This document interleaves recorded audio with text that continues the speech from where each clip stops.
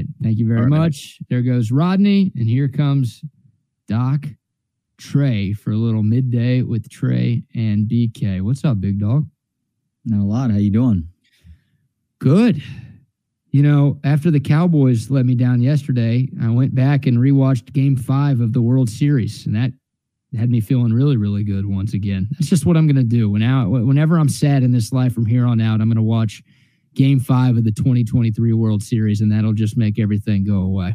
We all need that something, right? And unfortunately for me, watching my teams win championships, like going back and rewatching the 2005 national championship game or Game 5 from last week, that doesn't cut it for me. I don't know why. I don't know if it's because I need to not know what's about to happen to truly enjoy the sport in the moments, but I'm much better off going and watching old episodes of Curb Your Enthusiasm than I am watching my team win a championship. There's probably some broken part of my brain. There's lots of broken parts of my brain. Yeah, probably some part of my brain that is extremely broken that keeps me from being able to enjoy that.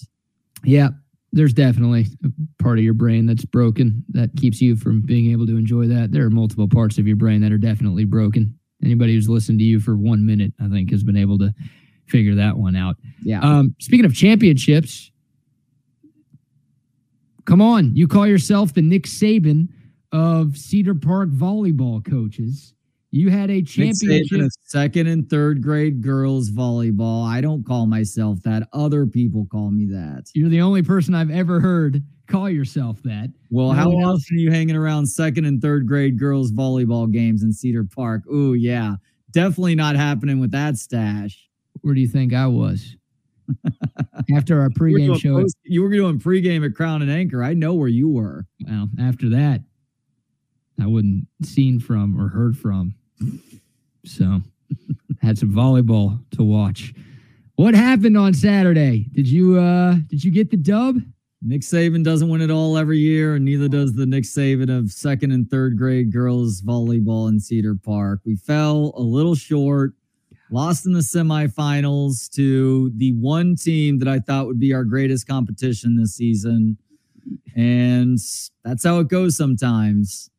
And for the girls who were a part of the team, who were on the court there throughout the course of the afternoon, because we hadn't lost a game, and the matches were best of 3, and we had gone 2-0, 2-0, 2-0, and if we could have gone 2-0 or even 2-1, we would have made it to the championship, and I know we would beat the team that we played in the finals. I know that because the team that beat us ended up winning it all, but it didn't happen.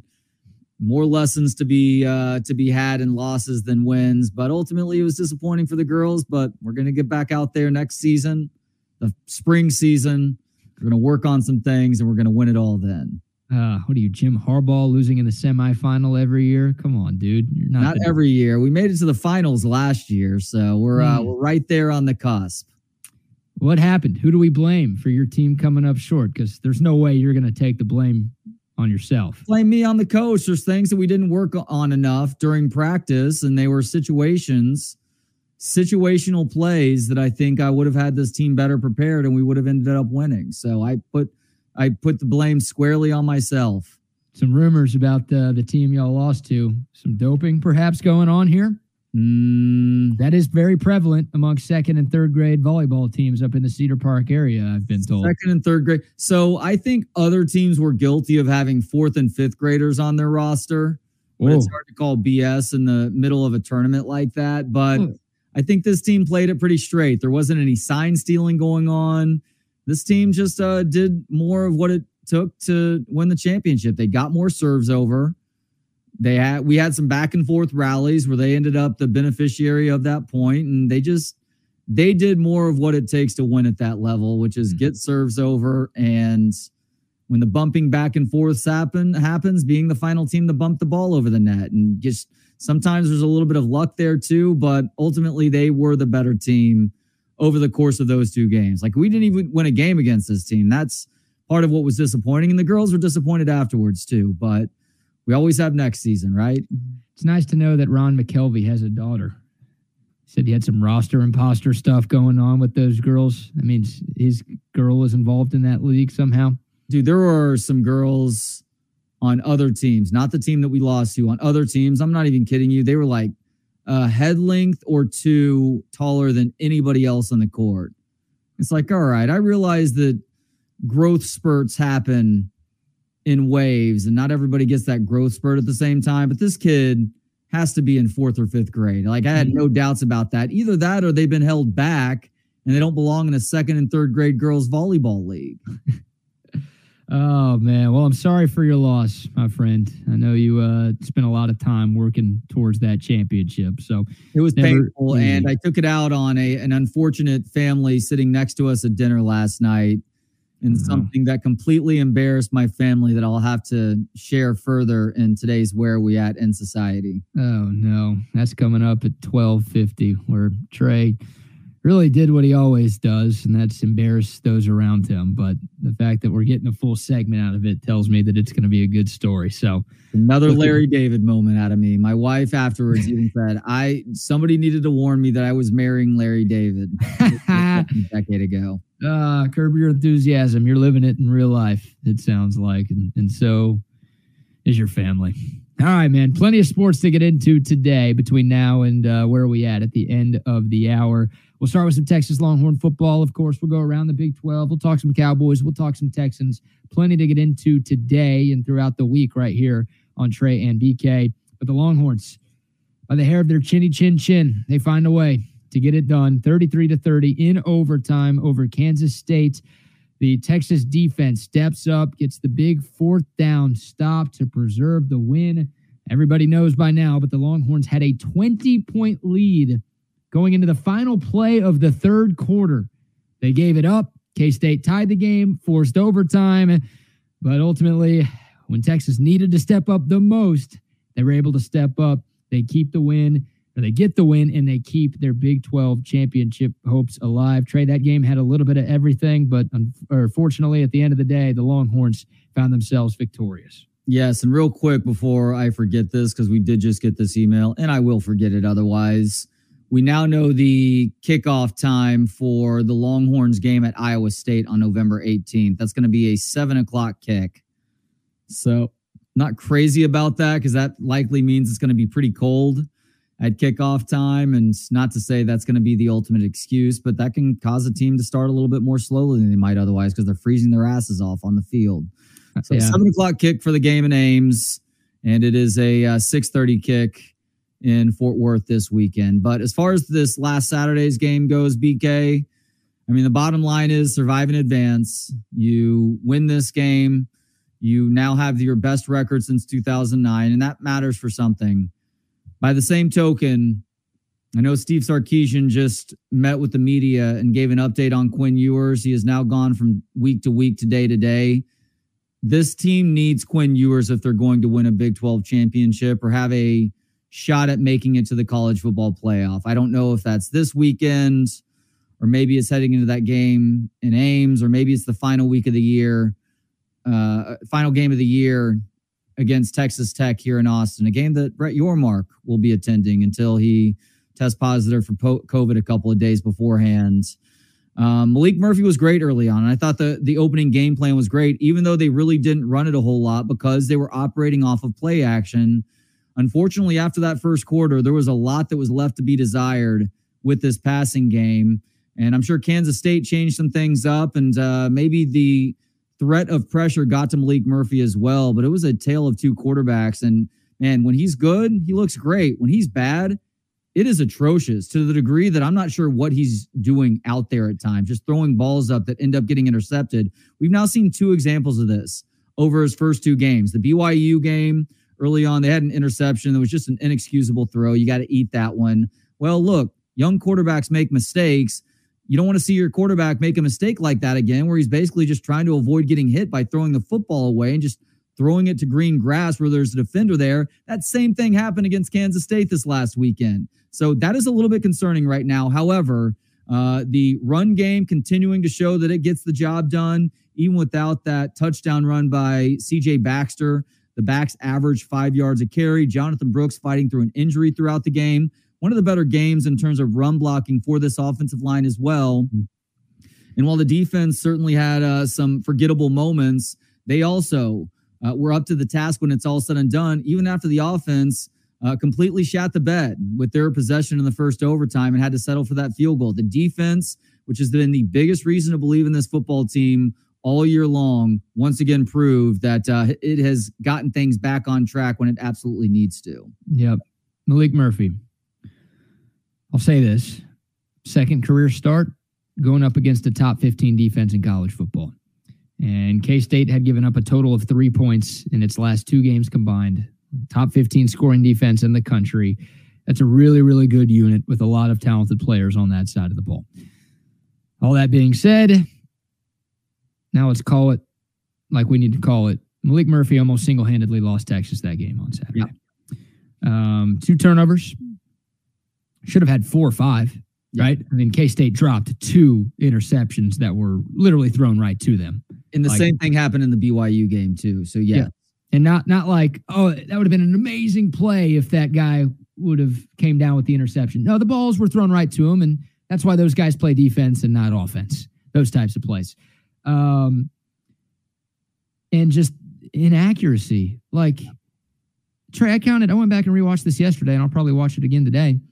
There were 6, maybe 7 wide open receivers that Malik Murphy just missed. Yeah. Not like, oh, no, they had like a half yard of separation and a good throw turns into a completion. No, like the receiver had yards, plural, of separation. And Malik made the right read. He just couldn't put the ball in the numbers or on the knees or on the feet. Nowhere close. He was underthrowing guys. He was throwing behind guys. He was short-arming it. And you talked about the O-line. The O-line was great. Malik Murphy did not get sacked 1 time. He only got hit 2 or 3 times the whole game. This was not, he had pressure in his face all day long, and that explains why he was inaccurate. No, he just, literally, it looked like they had replaced Malik Murphy with me after the first quarter. Because you said it, in the first quarter, he looked amazing. And Texas fans were like, hey, Quinn Ewers, you could sit out the rest of the year, bud. We're fine. We got the best quarterback on our team, and he's playing right now. And then it's like they replaced him with an impractical joker or something. Yeah.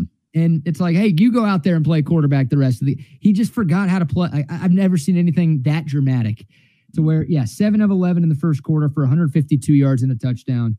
12 of 26 for 96 yards and 2 picks the rest of the way. That's 3.7 yards per attempt. Iowa would think that's bad quarterback play. I mean, it was horrible. Horrible, horrible, horrible. So, look, I'll give Malik some credit.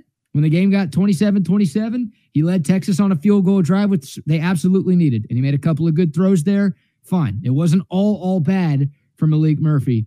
But that guy damn near single-handedly allowed Kansas State to get back into that football game, and he damn near cost Texas the win. Thankfully, the guys around him were able to step up and pick him up and do enough to preserve the victory. Yeah, Texas is lucky that Kansas State just completely lost its shit with its field goal unit over the course of 10 minutes or whatever it was, missing a short field goal. A kicker who's pretty good, too.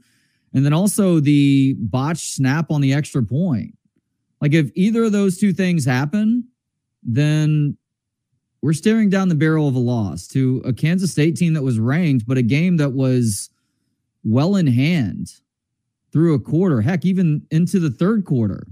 You felt pretty good about your chances to win, and then less than 4 minutes later, Kansas State has scored 3 touchdowns, totaling 20 points to tie the game up. That was the quickest turn of events I've ever seen. I don't think I've ever seen a team overcome a 20-point deficit that fast, right? It's not like it took K-State like a half of football to overcome the 20-point deficit. Literally, like the last play of the third quarter, they started it, and by the time there were like 8 minutes left in the fourth quarter, they were tied. It was just a comedy of errors by Texas, and you give K-State some credit. They obviously made the plays that they needed to make to get back into that game, but holy shit, like Texas had some adversity in the first half.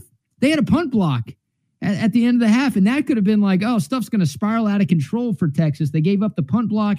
K-State scored the touchdown, and you're like, man, it's could be 24-0 at halftime, and instead it's 17-7, and shoot, we missed out. But Texas responded.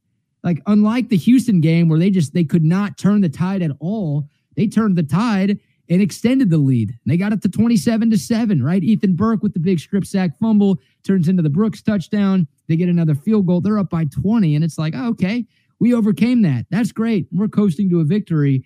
And then it's just one thing after another, man. The worst chain reaction of all time, just a brutal snowball turned into an avalanche that got to Texas. I mean, that was just remarkable how quickly things completely collapsed. And I guess the bright side is they were able to stem the tide enough to force overtime. Feels like a Tom Herman team loses that game by 10 in regulation.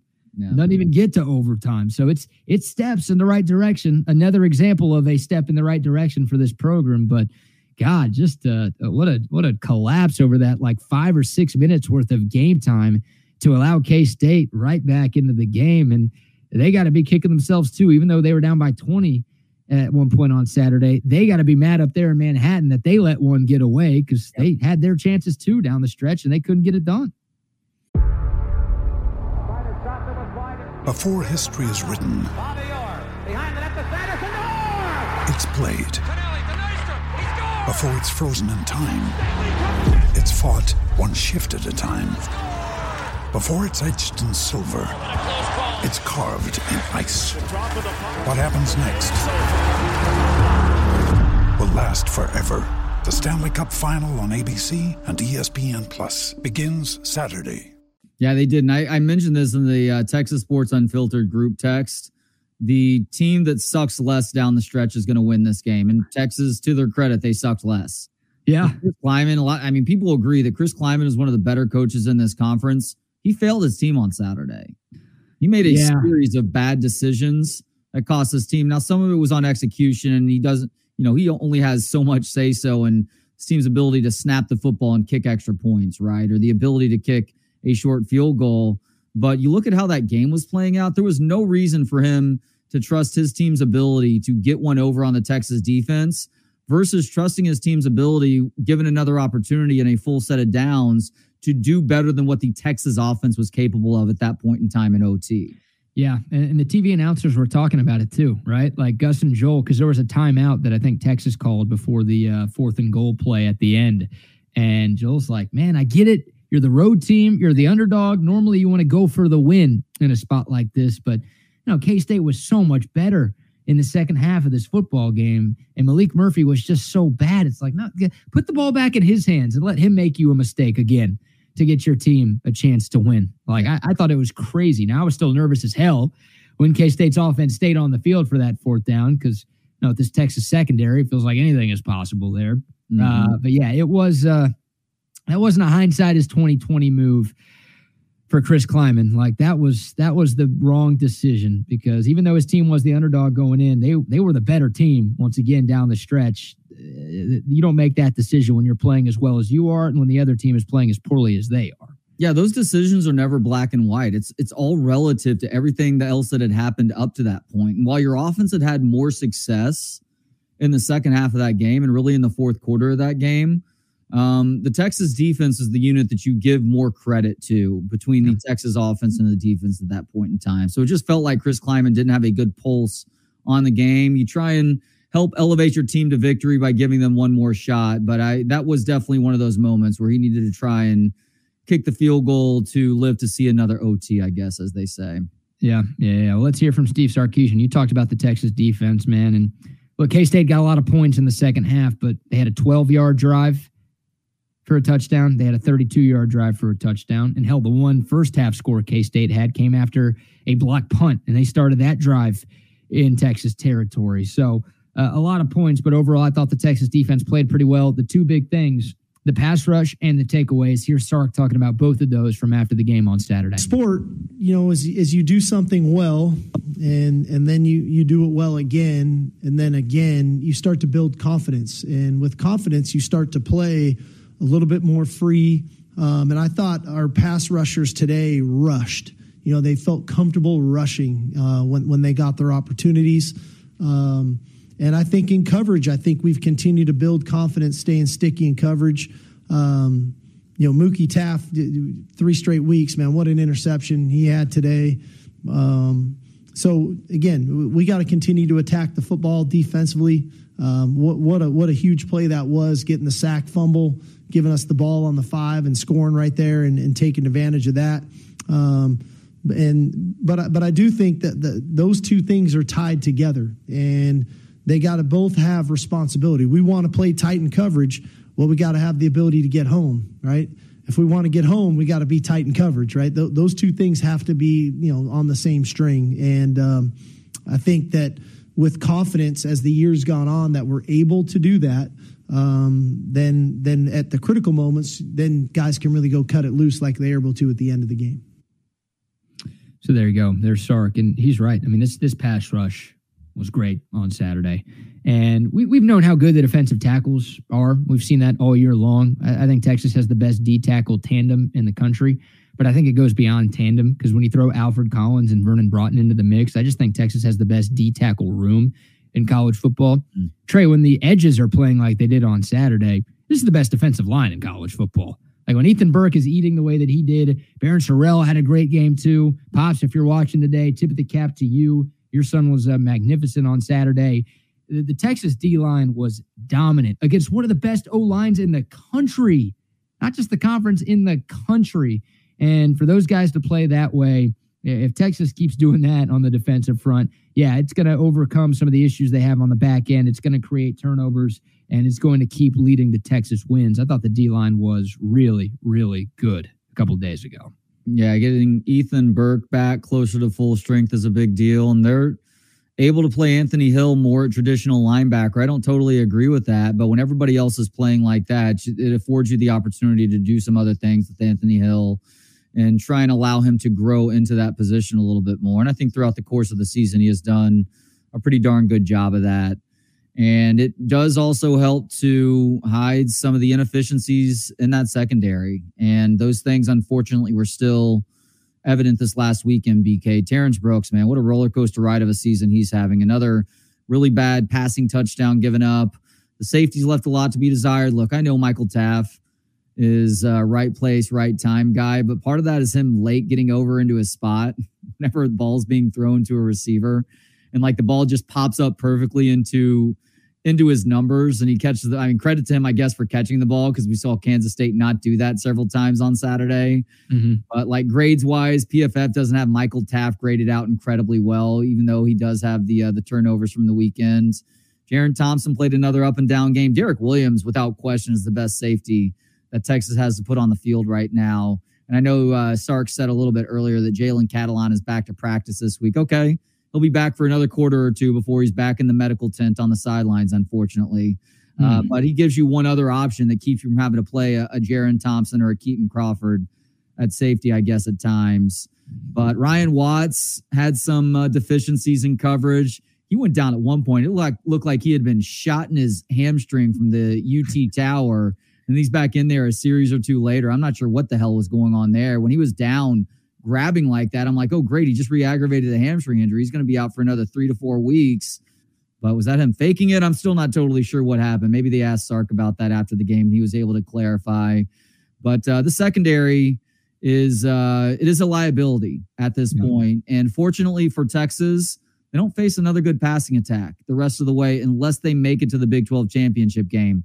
TCU's not very good. Iowa State is atrocious through the air. The young guys that they have playing quarterback are not very good. That was on display again this last weekend in their loss to Kansas. Texas Tech, I mean, they are more of they're a better team running the football right now than they are throwing it, which is understandable, by the way. I mean, they're playing their third string quarterback at this point. And if you get to the Big 12 championship game against what looks like Oklahoma State right now, like Alan Bowman is a capable thrower. They changed their offense up to cater to his strengths a little bit more, but they're obviously a run dominant team as well, with Ollie Gordon III doing what he is right now too. So this problem may not even be that big of an issue at the end of the regular season, or maybe even through the Big 12 championship game. At some point, you're going to play another good passing team, though, or at least I assume you are if you win out. And if that's in the college football playoff semifinal, you run the risk of being seriously embarrassed unless you can figure some of these things out. Yeah, the secondary is banged up right now, but it's not good. Injuries or not, it's just not good enough right now. Once again, It was better on Saturday, and K-State's point total was inflated because of offensive and special teams turnovers and issues, but it's still a problem. But you said it. I mean, Josh Hoover at TCU, 10th in the Big 12 in passing efficiency. Rocco Becht, Iowa State's quarterback. Yes, that's a real person. 7th in the Big 12 in passing efficiency. Baron Morton, Texas Tech, should be back by then. He's 8th in the conference in passing efficiency. Alan Bowman, Oklahoma State's quarterback, who you mentioned. And right now, Oklahoma State is in line to make it to the Big 12 title game. Hell, they're in a better position than Texas. Both teams are tied at 5-1. Oklahoma State has the tiebreaker over OU, Kansas, and Kansas State. Texas, of course, has the tiebreaker over the two Kansas schools, not so much over the Oklahoma school. So Alan Bowman, 11th in the Big 12 in passing efficiency this year. So it's like, Will Howard hasn't been awesome this year. He kind of got benched a little bit for Avery Johnson when they brought him in. But he's the best guy Texas has on the schedule in the month of November and maybe even early December too. Texas may be fortunate that Kansas State was so insistent on establishing the run in the first half, and they weren't throwing it a whole lot. Like, that worked to the Longhorns' advantage, because once Kansas State was forced to throw it a little bit more, Will Howard was getting into a rhythm. And that's with Kansas State not really having a whole lot of threats on the outside. We talked about it last week. They have the smallish kid who plays a lot of slot who did pretty well for them. And they also have that H-back tight end, Sennett, who what a unique looking player he is. But he's a solid pass catcher as well. But it's not like Kansas State is rolling out a Tyler Lockett or a Malik Knowles this year. I mean, they're pretty pedestrian at wide receiver. But even that average group made the Longhorns secondary look foolish at times. Let me tell you, if Mike Leach was the offensive coordinator for Kansas State instead of Colin Klein, we'd probably lose that by 2 touchdowns, because Leach is like, I'm not running into that defense. No, thank you. I'm just going to throw it 60 times against that secondary, and we're going to win this football game here. Well, it's like even in overtime, I feel like, maybe it wasn't overtime. Maybe it was a 4th down play where they ran it straight up the middle on this Texas defense on like a 4th and 1 or 4th and 2. It's like, what the hell do you think you're doing right now? Yes. Has been dominant all day long. Like, use your eyeballs and do something a little bit different there. I don't care if it's throw. Maybe you try and run it outside. I don't think that was a great idea either necessarily. Like, it wasn't a give up play, because they're obviously trying to pick up those yardage, but it was, it left a lot to be desired. If I'm a Kansas State fan, I'm a little bit frustrated by what I saw on Saturday, despite the team fighting its ass off to come back and getting some timely turnovers, a couple interceptions from Murphy, and even that fumble from Jonathan Brooks. It felt like you let an opportunity slip through your fingers there. It's tough for K-State. Like, I don't disagree with you, but running the football is what they do. Right. Like, that they were 5th in the country in rushing going into the game. They averaged 225 on the ground. So, like, I would understand Kleiman and Colin Klein being like, 1 yard with this offensive line. We've got 4 guys averaging more than 5 yards a carry on the ground. Like, I get it that they kept trying to, but I'm glad they did, because those were wasted plays for them. Every time K-State ran the football, QB run, running back run, whatever, they were wasted plays because they weren't doing anything. They averaged less than 2 yards a clip on Saturday. So that just shows you how dominant the Texas defensive line was. Yeah, Tavondre Sweat, as our guy CB says, 1st round pick. He's playing like it right now. He's the best defensive tackle in the country. I feel bad. He almost had that interception too on the last play of the game. David Benda's dumbass decided to run into him. Hey, it didn't matter. Either way, a bat down is just as good as an INT there. But how many chances is Tavondre Sweat going to have in an interception playing defensive tackle at 300,400 pounds? That's not a number. He had one, and then his own teammate ran into him, causing him to lose it. But Tavondre Sweat's been great. Byron Murphy's been great as well. Speaking of great, got my Olipop today. That's great. The classic grape, my favorite flavor right now of Olipop. If you haven't tried this stuff yet, you are missing out. The Buck's a believer. Chip's a believer. Trey, have you had some Olipop yet? Had the root beer this weekend. Delicious. Trey's a believer. Big root beer snob. And this Olipop root beer, it meets the standard, exceeds the standard. Love that. Love that. Yeah, it tastes just like the soda that you love, but it's actually good for you. Inside of every can, a blend of 7 unique botanicals, plant fibers, and prebiotics. You're getting 9 grams of fiber in every can, only 2 to 5 grams of sugar in every can. Most importantly, the taste. That's what you want. You want something that tastes like soda. Olipop tastes just like soda. They've got all the flavors, all the classic flavors, plus some new ones as well. And it is also good for you. So pick it up at H-E-B, Target, Walmart, Whole Foods, Costco, wherever you buy your groceries, you can find that cans or the 4-packs of Olipop. This stuff is a total game changer. Okay.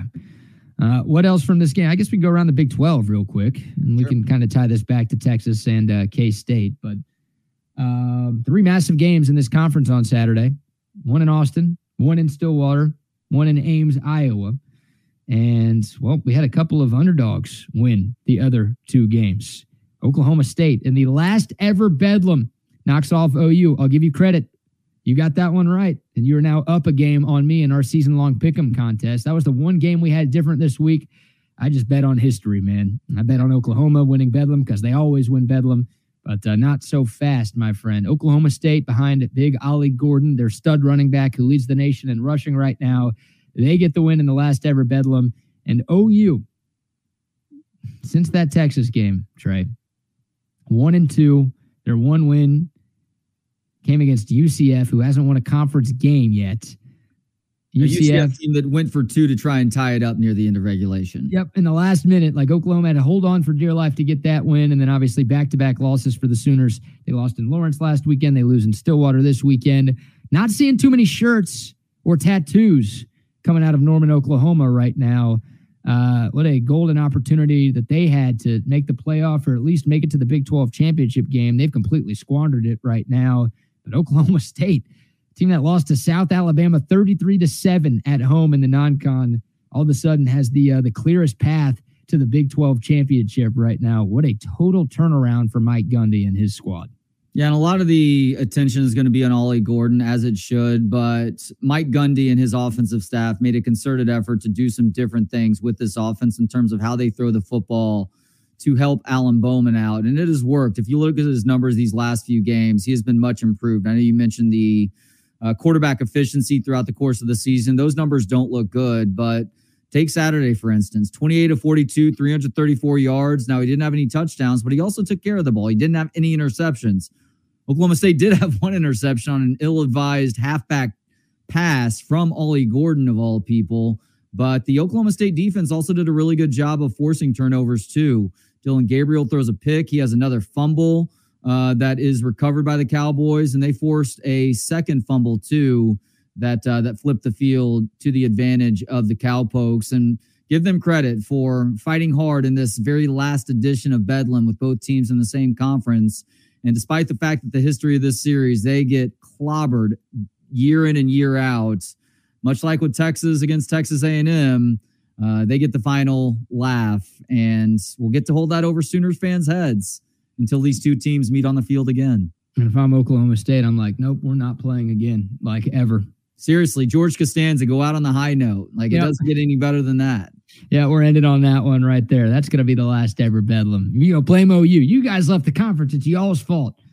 And OU's like, but we want to play again. Nah, y'all left. Y'all left. We're not playing again. Speaking of getting clobbered, how about that OU receiver who literally got tackled? I mean, that's one thing Texas and Oklahoma fans can bond over this year is how the officials are just repeatedly screwing both teams.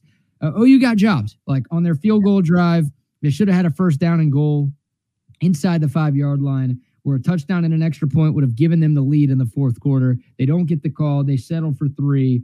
And then, look, Oklahoma got another chance. They got the ball back, and they turned it over on downs. That's to what you talked about with that Okie Light defense stepping up and making some big plays down the stretch. But, shit, like, come on. You can be the biggest OU hater in the world. You got to acknowledge that the refs just completely missed that pass interference call, and that was a big one at that spot in the game.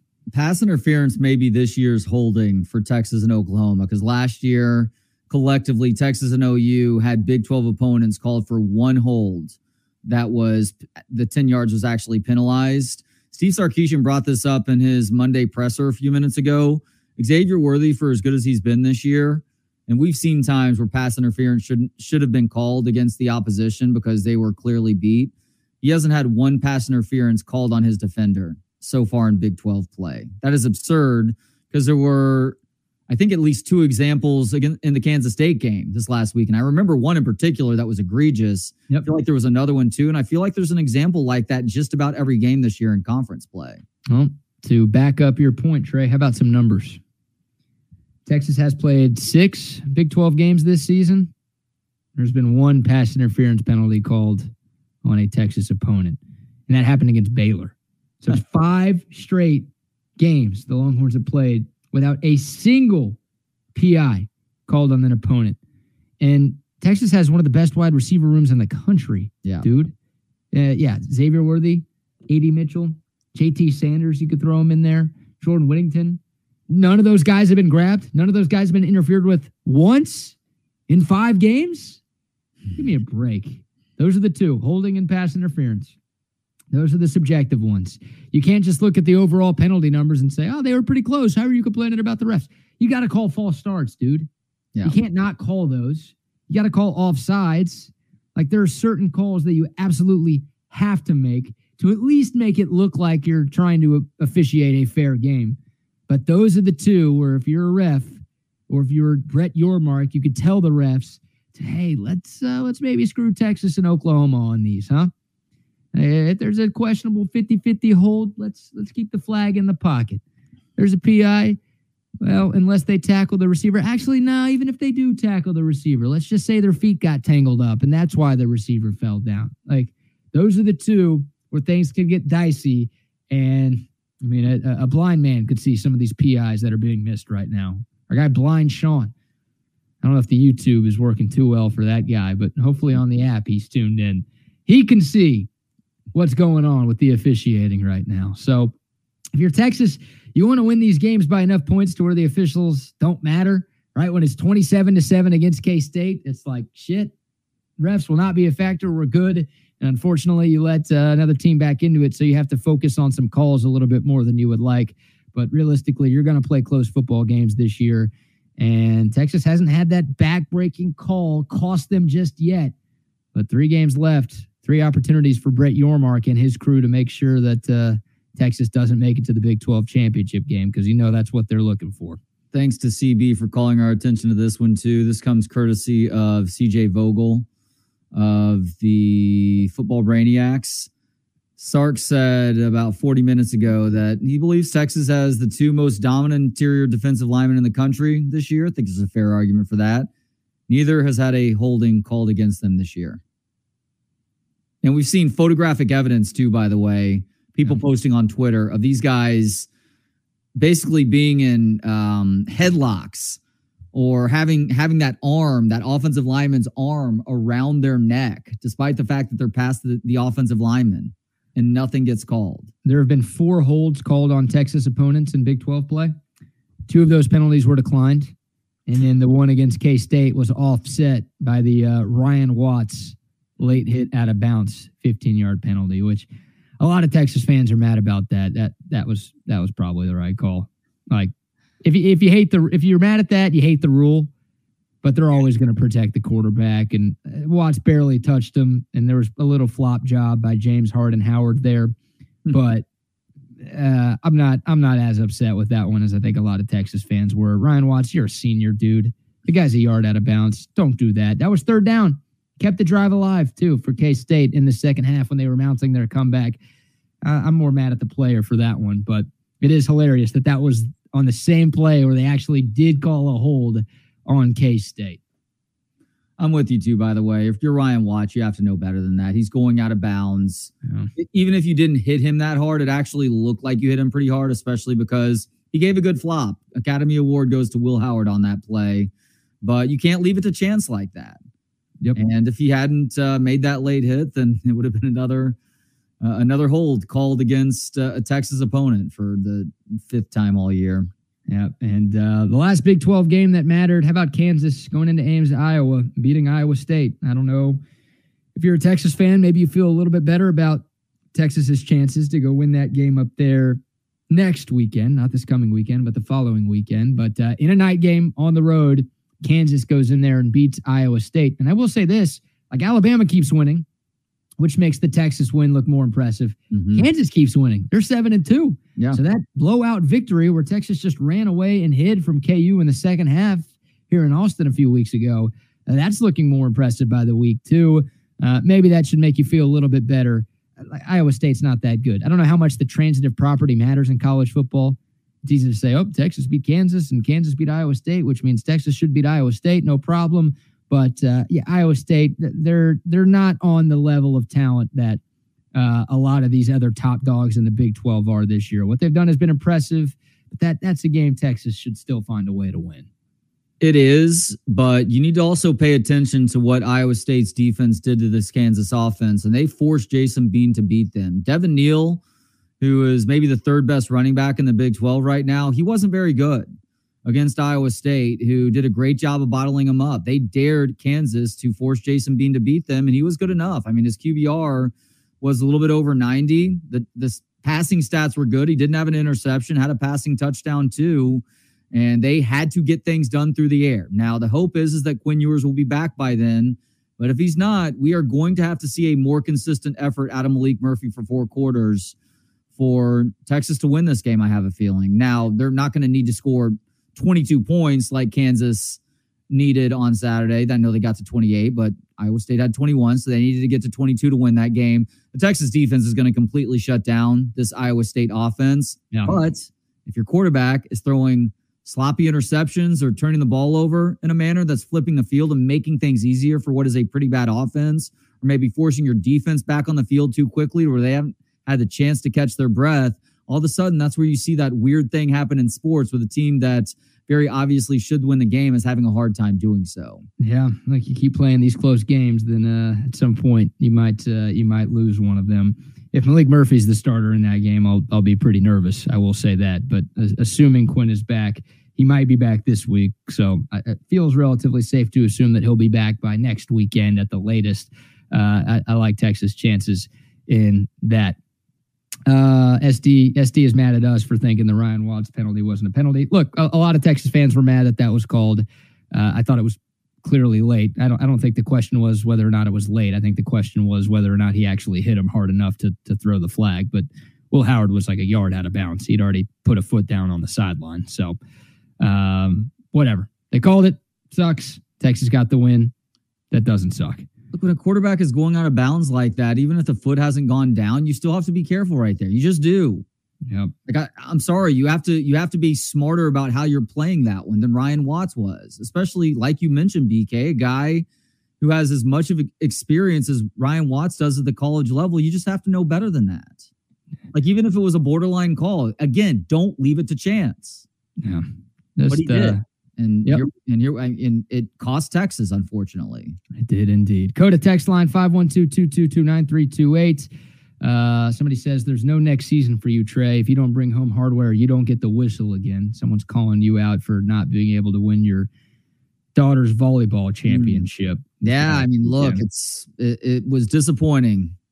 But as they told me after the game, those who bestowed the nickname on me, even Nick Saban doesn't win the championship every year. So go get him next season, coach. That is true. That is true. And then a couple of complaints from some texters about the refs. Somebody says Malik Murphy's first pick was because of a non-called PI. Yeah, we had a Jonte Cook sighting, but he fell and or got tripped on the route, and that turned into Malik Murphy's first interception, where even if he didn't fall or get knocked over, there were like 4 K-State defenders around there. Like, I don't know how that play would have ended. It wouldn't have been as easy as a pick as it was for that K-State player, but that felt like a bold decision. And if you're a Jonte Cook fan, him falling down on that play probably is not good for you, because that means we're not going to see him for the next 8 weeks. The way Sark handles things. Yeah. Sadly, you're probably right about that. He's just found his way to the bench until his sophomore year. It's nice knowing you, Jonte. Yeah, hope he stays here for his sophomore year. Goodness gracious. I know a couple of people have suggested that Jonte Cook may look into the transfer portal once we get to the end of the season. My guess, though, because by all accounts, he loves his teammates love him, and he also sees that there's going to be more of a path to the field after this season too, with the likelihood that Xavier Worthy leaves, Jordan Whittington is gone. It's a good chance we see A.D. Mitchell going to the NFL draft after this season too. I mean, Texas is going to be very inexperienced at wide receiver. And so you will enter the offseason as one of the senior most wideouts on this roster. Yeah. And you have some really good or potentially really good quarterbacks to throw you the football too, regardless of whether Quinn Ewers sticks around for another year or also puts his name into the NFL draft. Yeah, that's another discussion about the future of Texas football that we need to have at some point. But right now, we need to tell you about AV Consultations. Actually, we don't. We'll let our guy Tom McKay tell you about AV Consultations. Hi, this is Tom McKay with Audiovisual Consultations. Scientific data proves it. Size does matter. The bigger and wider your television is, the better. Football season is here, and the time is now to get your entire audio-video experience tuned up and ready. New flat screens, projection video, Dolby True HD surround, all the goodies at great prices and followed up with great service. So call us at 255-8678. That's 255-8678 or on the web at avconsultations.com. Yes, indeed. Yes, indeed. Shout out to AV Consultations and shout out to Great Blue Heron Furniture as well. GreatBlueHeronFurniture.com. Man, go check out their website. If you're watching on YouTube, you can just click the link in the video description below to find the Texas Sports Unfiltered collection over there at GreatBlueHeronFurniture.com. Of course, if you're listening on the app, just go to that website and get you a gorgeous piece of furniture. A new couch, recliner, chair, ottoman, bar stools, all of the above.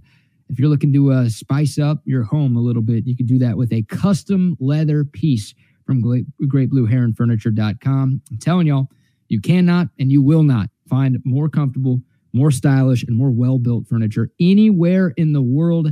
This stuff is built to last. Not only does it look great, it's going to last you and your family decades. This is not for Johnny going off to college. This is something to keep in your home that you want to last for a long, long time. GreatBlueHeronFurniture.com. Make sure you use the promo code HOOK'em and you're going to get 15% off your purchase right there on site. It's as simple as that. Many thanks to GreatBlueHeronFurniture.com for partnering with us here on Texas Sports Unfiltered. And shout out to Covert BK, Trey. Fun times on Friday. Ricky Williams making his way out to Covert BK for our final pregame luncheon of the year. We got to do our Friday show there live as well. Covert BK, if you're looking for a new car, truck, or SUV, there's no other place that you need to go. 7 brands, 3 dealerships, 42 acres out there in BK. They've got a ridiculous selection, phenomenal service, and prices that are second to none. Remember, nobody beats a Covert deal. Not now, not ever. Didn't get the chance to ask Ricky, though, why he had you blocked on Twitter. We still got to find a way to make that happen, don't we? It's an opportunistic. Just set up an interview. I'll ask him as part of that. Yeah, you can't have every name on the team lighting it up. Thanks, SD. SD's in a surly mood today. For what? For USD, but for Texas? Yeah. I don't even remember. Throws, you weirdos. Oh, to get everybody the ball? Yeah. Yeah. Well, there were plenty of throws to the other team and plenty of throws into the ground by Malik Murphy on Saturday.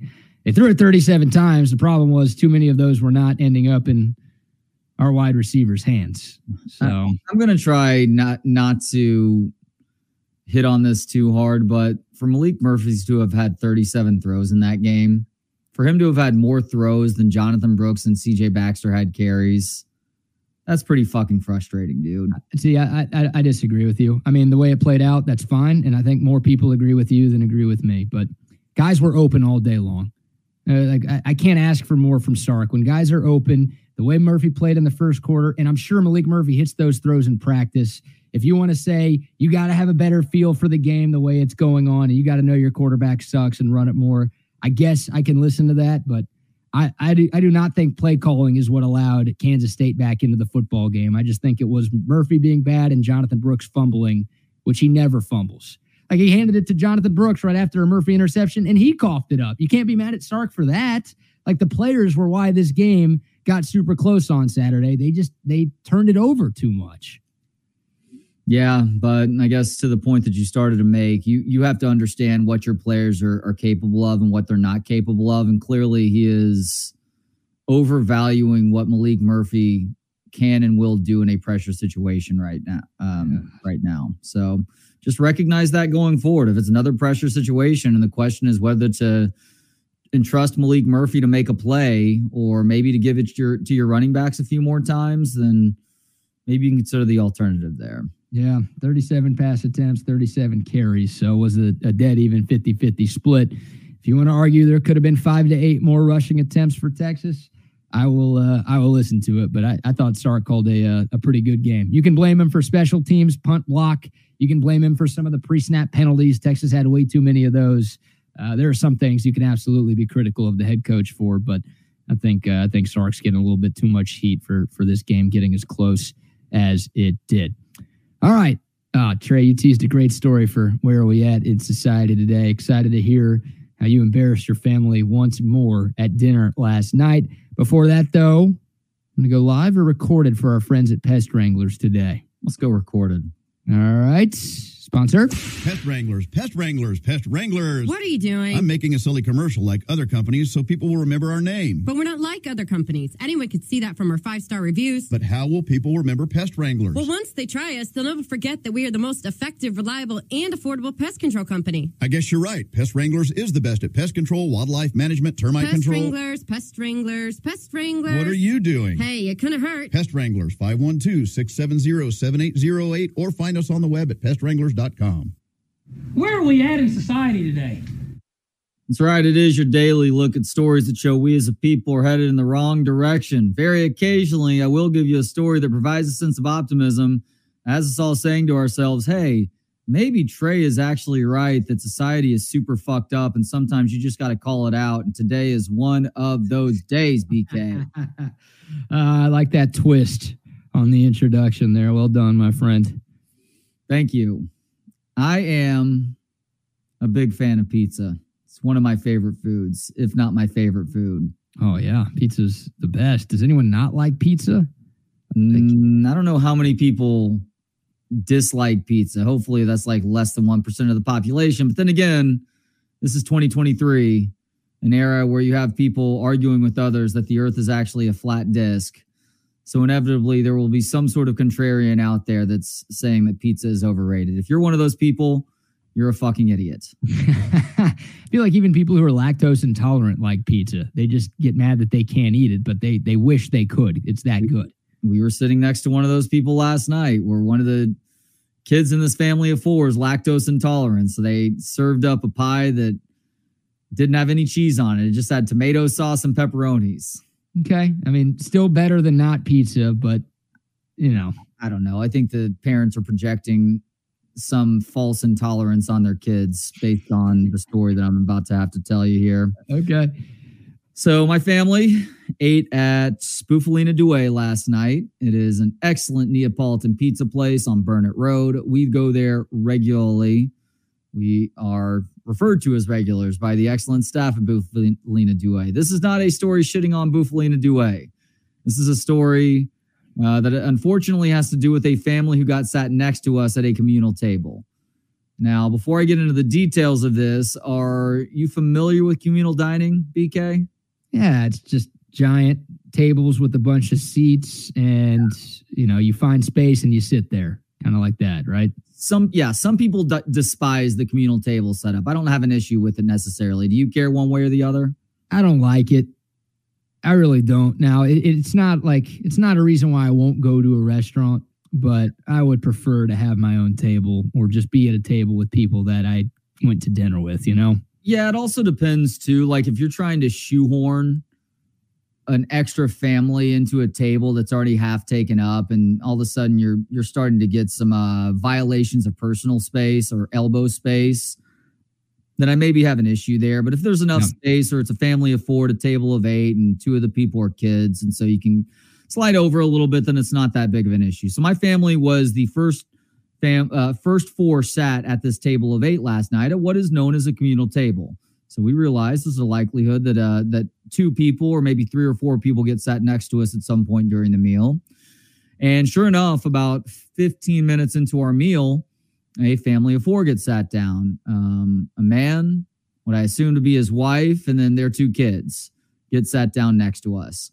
Well, pretty immediately, this family of 4, everybody but the dad gets up to go to the bathroom. So the mom and the two kids go to the bathroom. And when they come back, the two kids come back first, and then the mom comes to sit down, and she's sitting on the same side that my son Calvin and I are. And Calvin is sitting closer to where this woman was about to sit back down. Mm-hmm. Where she's sitting down, mind you, she just came from the bathroom. She reaches over and puts a bunched up paper towel legitimately right next to Calvin's plate, even though her plate and where she's sitting is 1.5 feet away. And Justine and I both see this, and we look at one another. And I look back over at this woman who, of course, she doesn't make eye contact. She sits back down and starts saying something to her kids. Well, I reach over across my son and I flick this napkin back over to her. This is a used napkin that just came with her from the bathroom. Like, what the hell are you doing here, lady? Throw it away. Why is she taking it out of the bathroom anyways? Throw it in the bathroom trash can. I agree. Throw it away. And it's not my responsibility to throw away at that point, by the way. You still need to be the one that throws away your own trash, you weirdo. Yeah. And so I flick it back to her, and then my family continues our conversation, our meal or whatever. And then like 5 minutes later, I get like a visual acknowledgement from Justine that the napkin is back over where it was previously. And I look over, and it's right back next to my son's plate. Once again, despite the fact that the woman needed to make a concerted effort to reach over to put this napkin back over here, put this paper towel back over here. And so she just gives me eyes, and I'm like, all right, well, here we fucking go. Larry David moment right here.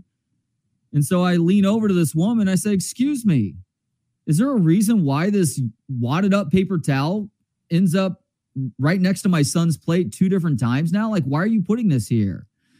And so I didn't realize that what her ethnic makeup or what her makeup was at the time. But in a French accent, she's like, oh, would this be better for you? And she grabs the napkin and puts it in the middle of her family, like where her family is sitting. I'm like, yeah, that is better for me. Thank you. And so at this point, Vivian, who's sitting as if that was a controversial move by her, right? Like as if there was a chance the answer to her question would be no. Like, no, actually not. I'd prefer it on our side. Sorry. Like she gave you that? Exactly. Huh. And Okay. so at this point, Vivian's like, I'm so embarrassed by Dad. And Justine's like, I'm so embarrassed also. I can't believe he just did that. And I'm like, what the fuck? You're the one that was basically pointing out to me that it happened again, and you're clearly upset about this, but you're not upset enough for me to address it to keep it from happening again? Like, I'm not going to throw this woman's trash away for her. She needs to recognize that she was in the wrong here, and she needs to do something differently. And so we get through our meal. They eventually get over it. We get back to our conversation. This family, they like eat in a hurry, and they leave almost immediately. And the server at Bufalina comes over after they leave, and she's like, what happened with that family? I said, why do you ask that?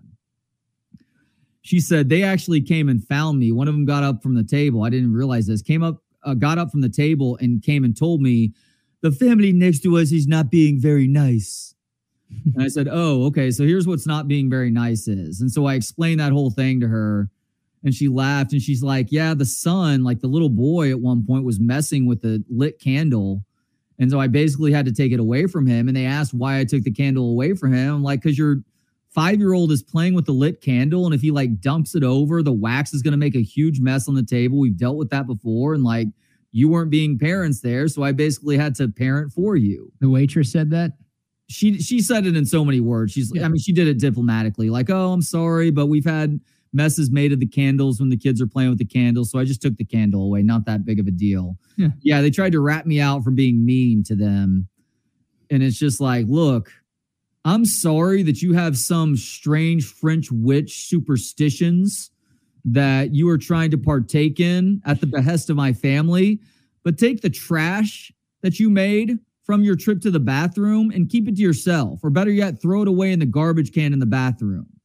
Because what you deem to be acceptable clearly is not. And any attempt to demonize me, to change the narrative, is only going to make you look dumber, you dumb French whore.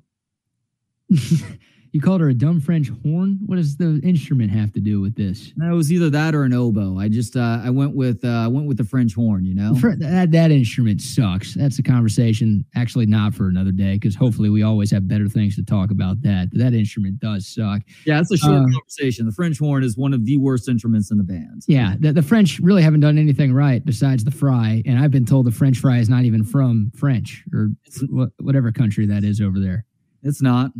Yeah, so literally they've done absolutely nothing right. I do wonder, is that culturally acceptable anywhere? Like, is that a cultural thing? My guess is it's a superstition, like not talking to a pitcher in the middle of a no-hitter. Like, How is that the same? Happen at the patron next to you, and you're supposed to have better luck with your meal or something. Yeah, I've never heard anything like that. Like, okay, if you bring the trash back from the bathroom, which still feels weird, but just like throw it on the ground. If you don't want it on your table, don't put it on someone else's table. Put it on the ground. Like, someone's going to sweep it up anyways. Like, you still shouldn't do that. No. But that's better than literally putting it on the table next to you. The dad looks completely miserable. The kids looked socially incompetent. And I think it all comes down to the mom just being a complete French witch. As our guy Jason says, how do you constantly run into these weird people in life? Yeah, you've got so many stories like this. Like, they exist. I'm just attuned to it, and I'm not afraid to say something to somebody when they're being ridiculous. Yeah. And it's like, not that my son's livelihood was being threatened here, but don't throw trash at my son because you have some bizarre sense of what's going to create good luck for you with this meal. Jeff Barker of CBS Austin is with us, as he is every Monday from 1 to 3 right here on Texas Sports Unfiltered. Jeff, I'm not sure how much of that story you caught, but Trey was at dinner last night with his family, communal tables. So they were sat right next to another family. Mom comes back from the bathroom. Not Trey's mom. The mom of the other family comes back from the bathroom, puts like a wadded up paper towel right by Trey's son's plate on their half of the table. Trey flicks it to the other side. Flicks it back like towards her. Wait, and you, like, for the record, you don't know these people at all. Nope, don't know them at all. Yeah. Trey flicks it over to their side. She pushes it back to Trey's family side, right by his son's plate again. And then Trey confronts her and is like, you French horn, stupid instrument, bitch, woman, lady, do better. Yeah, I probably would have done the same damn thing. Yeah. What the hell is that? Who does that? The French, apparently. But Trey, that last comment from Jason there about how you always run into these random people, your whole life, and I feel like mine is similar to this too, seems to be like an episode of Curb. Jeff, my wife, after it happened last night and that the other family got up and left, and she said literally these words, nobody warned me that I was marrying Larry David. He got married a decade ago. Yeah, my fiance says the same thing about us, but she basically says, like, yeah, you're like Larry David, but not funny. And I'm like, oh, thanks. Just to kind of put me in my place. You know who doesn't think Larry David is funny or didn't think Larry David was funny? His ex-wife. He went through the same embarrassment. He's really good at reframing it for entertainment purposes. But those real life awkward interactions, they aren't funny to anybody in the moment. They're just awkward and embarrassing. Like my daughter, God, I've embarrassed her so much throughout her young life. That was the most embarrassed I've ever seen her. And it was completely justified too. It's like 100%. I had to say something, or this stupid little game of wadded up paper towel soccer is going to just continue until one of us leaves. Yeah, I always get you don't have to say something. Like if we're out in public and somebody does something that similar to that, like Jasmine would look at me and be like, oh, like kind of give me the like, please don't. Like it's just not worth it, like that one. And then I'm just like, I'm ready to like just go to town. Like all, button down, like let's go. Like especially something that ridiculous. Like I've gotten better about you don't need to like make the comments to people or like, when you're driving, like they can't hear you. Don't yell to them. Like I've gotten better with that stuff. But in that situation, no, you have to say something in that situation. Well, here's how it goes from my very serious relationship experience. If you don't say something, when you get back into the car, the woman's like, why didn't you stand up for me in our kid? So you just can't win. So yeah, I tip the cap to you guys for actually standing up. To me, that's the better option. You stand up and you deal with the awkwardness or embarrassment versus getting just yelled at for not standing up for your family, which I'm sure every guy has gone through that dilemma a billion times in his life. It's happened to me so much now. Like after it happens, I see the embarrassment on everybody's face and I just start laughing. I'm like, I'm sorry. Like years from now, I think we're going to tell this story and it's going to have more humorous tone to it when you tell it. I mean, it's going to be funny when I talk about it just because people are going to once again recognize the absurdity of others, much like the dog in the coffee shop story. Like nobody who heard that story thought that was in the wrong. They may have thought that I was an asshole, but they also understood where I was coming from too, because the dog was laid out in the middle of the floor, like in the walkway where I had to walk to just order my coffee. Like that's on the owner of that dog. It's not on the dog. I'm not upset with the dog. I'm annoyed with the owner who thinks it's acceptable to treat the coffee shop like it's their living room.